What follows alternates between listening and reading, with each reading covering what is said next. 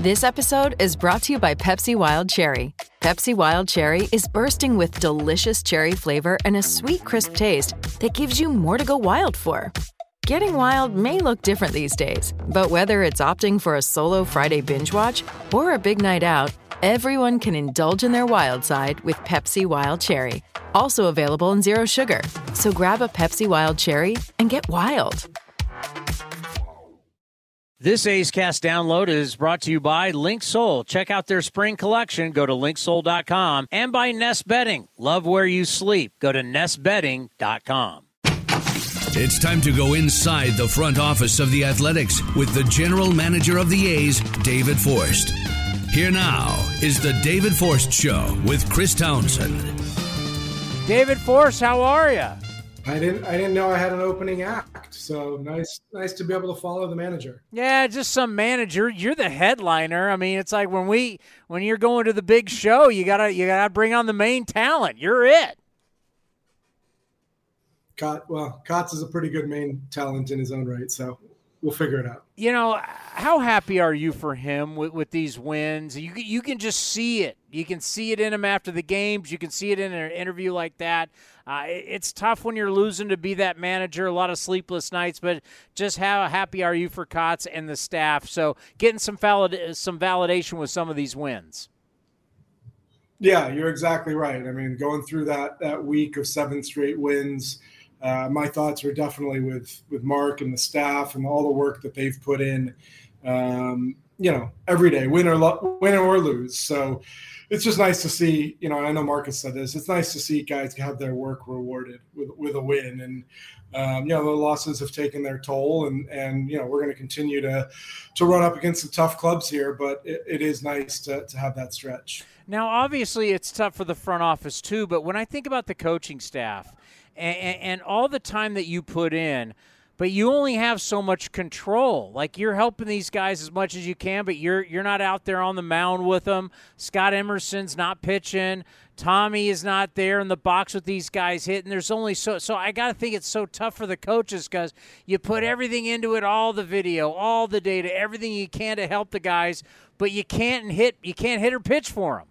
Without a doubt. I mean, that's something we all share outside of the 26 guys on the field is you don't have control, once the game starts. I mean, obviously Mark is making moves and they're talking to the guys between innings and Emo and Mike McCarthy are working with the pitchers and catchers as the game goes along. But yeah, control is a big issue and the guys on the field have to go do it. So that's why you feel extra good for Mark and the staff when they get to go home at night with a win.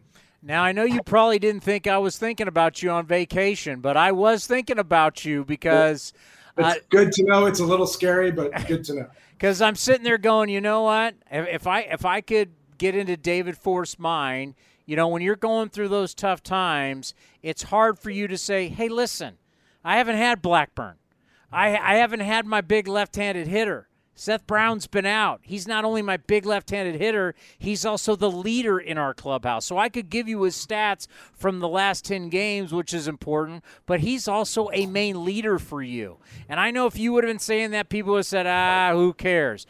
But I was thinking about it, as this team starts to win, you start to see the guys that you relied on that you didn't have early, they're starting to get healthy for you.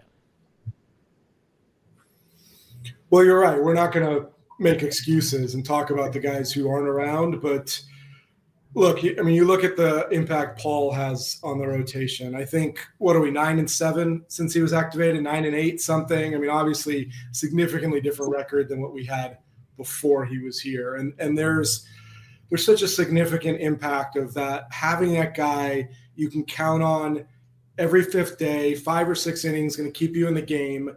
And it helps you reset the bullpen. It just gives you a different mindset. And, just having one Paul Blackburn out there, I think really impacts the entire pitching staff and the entire team. Again, going out there with the idea that you have a chance to win tonight. So it's hard to not really look at the impact he's had. And utilizing the opener, with Mark before you got on and got to see the end of it, I use the analogy since we got the U.S. Open going right now down in Los Angeles. I mentioned it's like golf. If you could tell me I could guarantee that I got a couple pars to start the round and how much that would settle me going through the rest of the round. That to me is kind of like what the opener is. It kind of gets you on some solid footing, like a couple pars, and then away you go the rest of the game. You've utilized the opener really well. How do you feel about that analogy? And then just talk to us how the opener's been working for you. I do like the analogy. I think, unfortunately, the guy pitching in the first inning has to work for those pars. They're not guaranteed.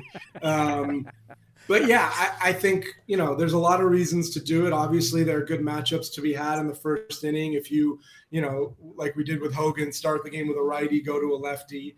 But you also see the impact it has on the starter being able to get through the sixth inning, into the seventh inning even, get through that lineup where the top of the lineup's only seeing him for the second time through. Like, there's a lot of benefits. It gives a reliever a different look and a little pressure-free situation as opposed to coming in the sixth or seventh. So we have had some success on both sides.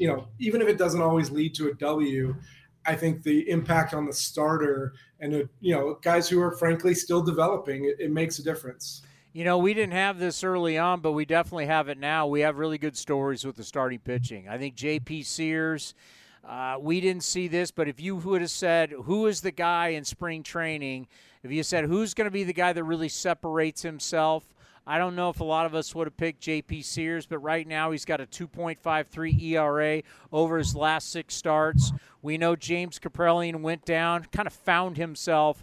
Forget just talking about stuff. I think he kind of found himself as a pro, where you got to look yourself in the mirror knowing that, the road only goes so long. It seems like he's found himself. You mentioned Hogan Harris. Effort, the way the ball that effortlessly comes out of his hand, it's so smooth.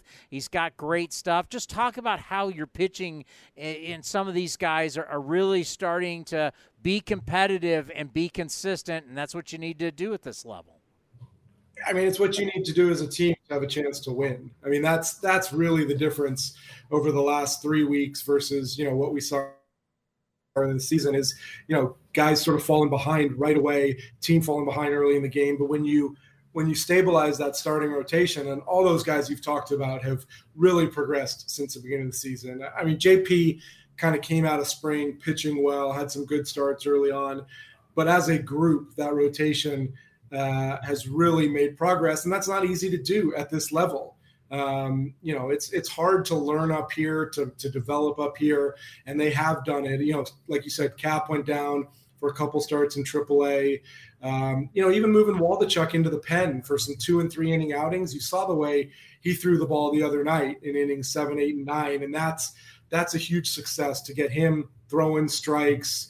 He threw as many changeups and got as many swings and misses in the 3 inning outing as he did in most of his starts. So there's some really good things going on. Kyle Muller threw 6 innings last night in Vegas, gave up 1 run, punched out 7. So these are things that, you expect they're going to happen out of the gate, but it's probably unfair to young pitchers. And you and I have talked a lot about these guys going up and down in terms of their performance. So we're trying to be patient, trying to, take the positives right now, and it's a good little run they're on. And then talk to us about how at some point you're going to get reinforcements from some of your relievers who have been out, who are starting to throw again. Yeah, Kirby Snead's throwing the ball really well between Arizona and Vegas. Freddie Tarnock threw 2 2/3 last night, scoreless in Vegas, didn't give up any hits. And, we'll keep stretching Freddie out. He may be an option as a starter, maybe here as a reliever at some point. We'll see. So we are going to continue to have some options. Adrian's being stretched out down in Vegas. So, we're trying not to have as much turnover as we did early in the season, which, by virtue of the starters going 4, 5, and 6 innings, you don't have to do it. So it's a little more stable. But it is nice to have good options to choose from. How's Jackson and Jimenez doing? They're coming along slowly, unfortunately. I think we knew Danny was going to take a little while. We put him right on the 60-day, and we knew we were going to have to slow play this injury that frankly bothered him at the end of last year and came back. So Danny's moving slowly. Jackson throwing the ball. Mason's playing catch. Rucinski, had this knee thing pop up, and he's back to playing catch. So there's progress on the IL guys, but it's going to take a little while. So where we are right now in mid-June, we know the trading deadline a month and a half. Are you fielding a lot of calls from other teams? Obviously, there's going to be more buyers and sellers. Where are we kind of at this point? Because we're a long way away, but we're also not. There's some teams feeling things out. There's always a one-off here where you actually go deeper and exchange some names, and there's always active trade conversations, but a lot of feelers going out right now. And college tournaments coming to an end. The World Series starting tonight. I heard you and Kotz talking some college glory days at the end of your chat. So, well, his glory days.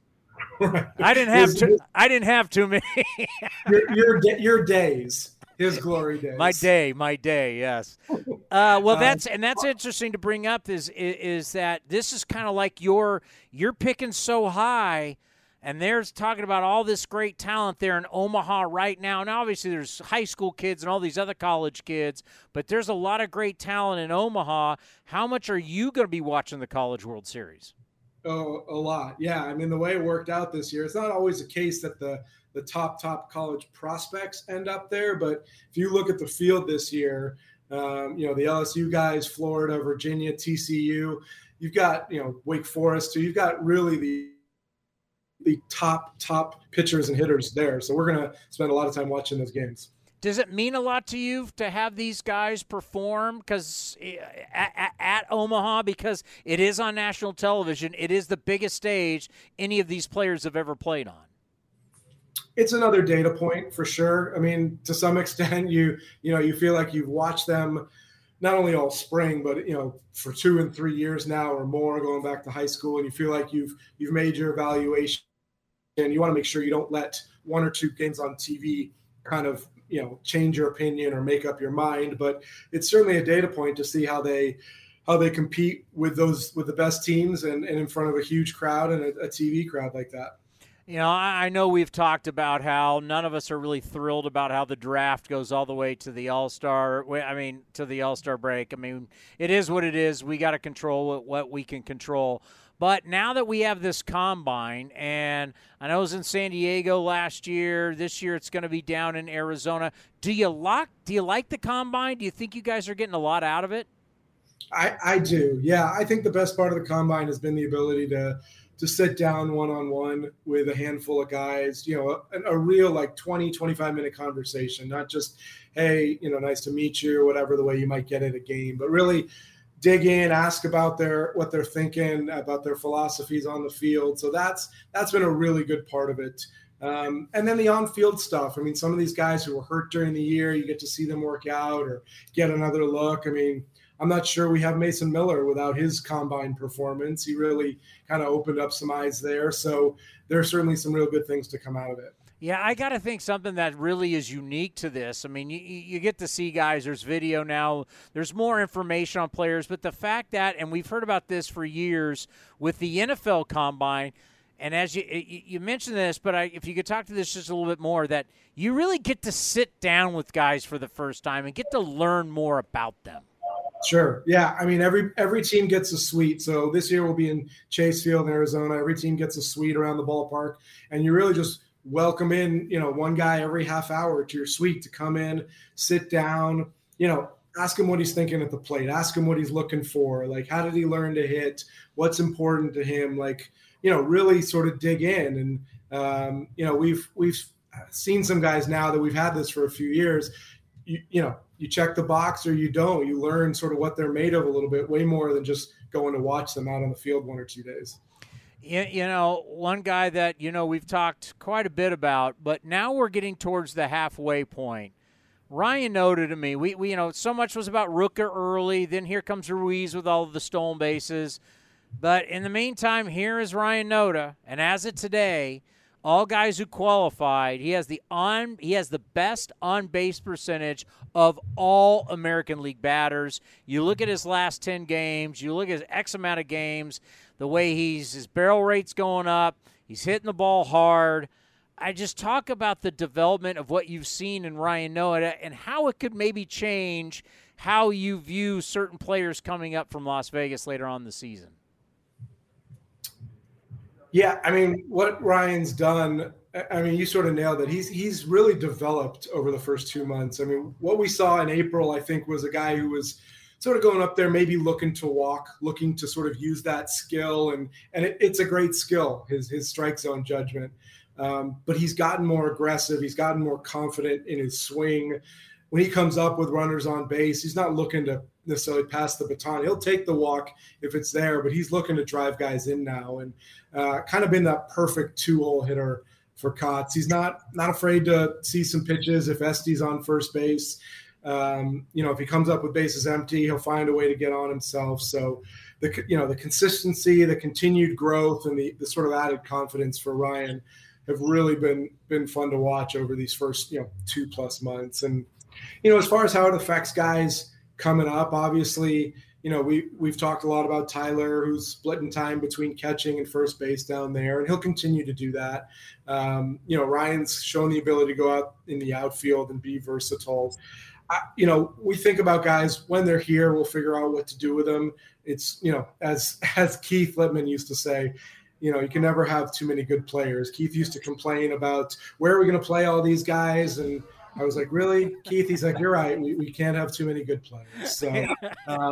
So we'll figure it out. But it's been fun to watch Ryan, and look, coming from the pressure he was under in spring training as a Rule 5 guy who knows he has to take advantage of this, to then really sort of being confident, feeling comfortable and settled in now, it's been great.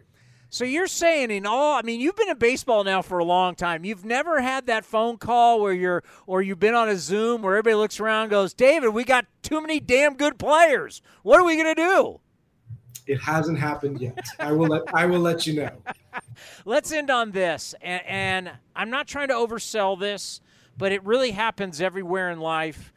Good people lead to good things. And when I think about Seth Brown coming back, I think about somebody who kind of is the de facto leader, bringing him back into the clubhouse, having him healthy, having to be – you mentioned Blackburn already for the staff. But just talk about Seth Brown. There is something about leadership. There is something about having the guy back in the clubhouse for your team. And he comes back, and you guys are winning more games. Without a doubt. And even, Browning will be the first to tell you he's not – putting up the numbers he wants to or expects to, but there is something about having him in the lineup, in the dugout, in the clubhouse where, you sort of, you take the pressure off some of the other guys. Cause Brownie is a veteran on this team. He may not be sort of objectively a veteran in the game, but he's a veteran on this team. He's seen teams here that win. He's been here long enough to, see what it looks like. And he does help. He helps everybody else. So it's not a coincidence, when we start playing better as a team, when a guy like that is back in the lineup. And he's such a good guy that's earned everything. He has had to earn everything that he has. And the way he treats everybody, especially the young guys, there's something about somebody that just is inclusive. He wants to include everybody. Not everybody has that quality. For sure, without a doubt. I mean, going back to the beginning, a late round pick from a small school who really, had to hit his way here and really sort of open our eyes to get here. And, those are the guys you root for. All right, thanks so much. We appreciate it. We'll talk soon, and congratulations on getting some W's. Thanks, Tony. See ya. This has been a presentation of the Oakland Athletics.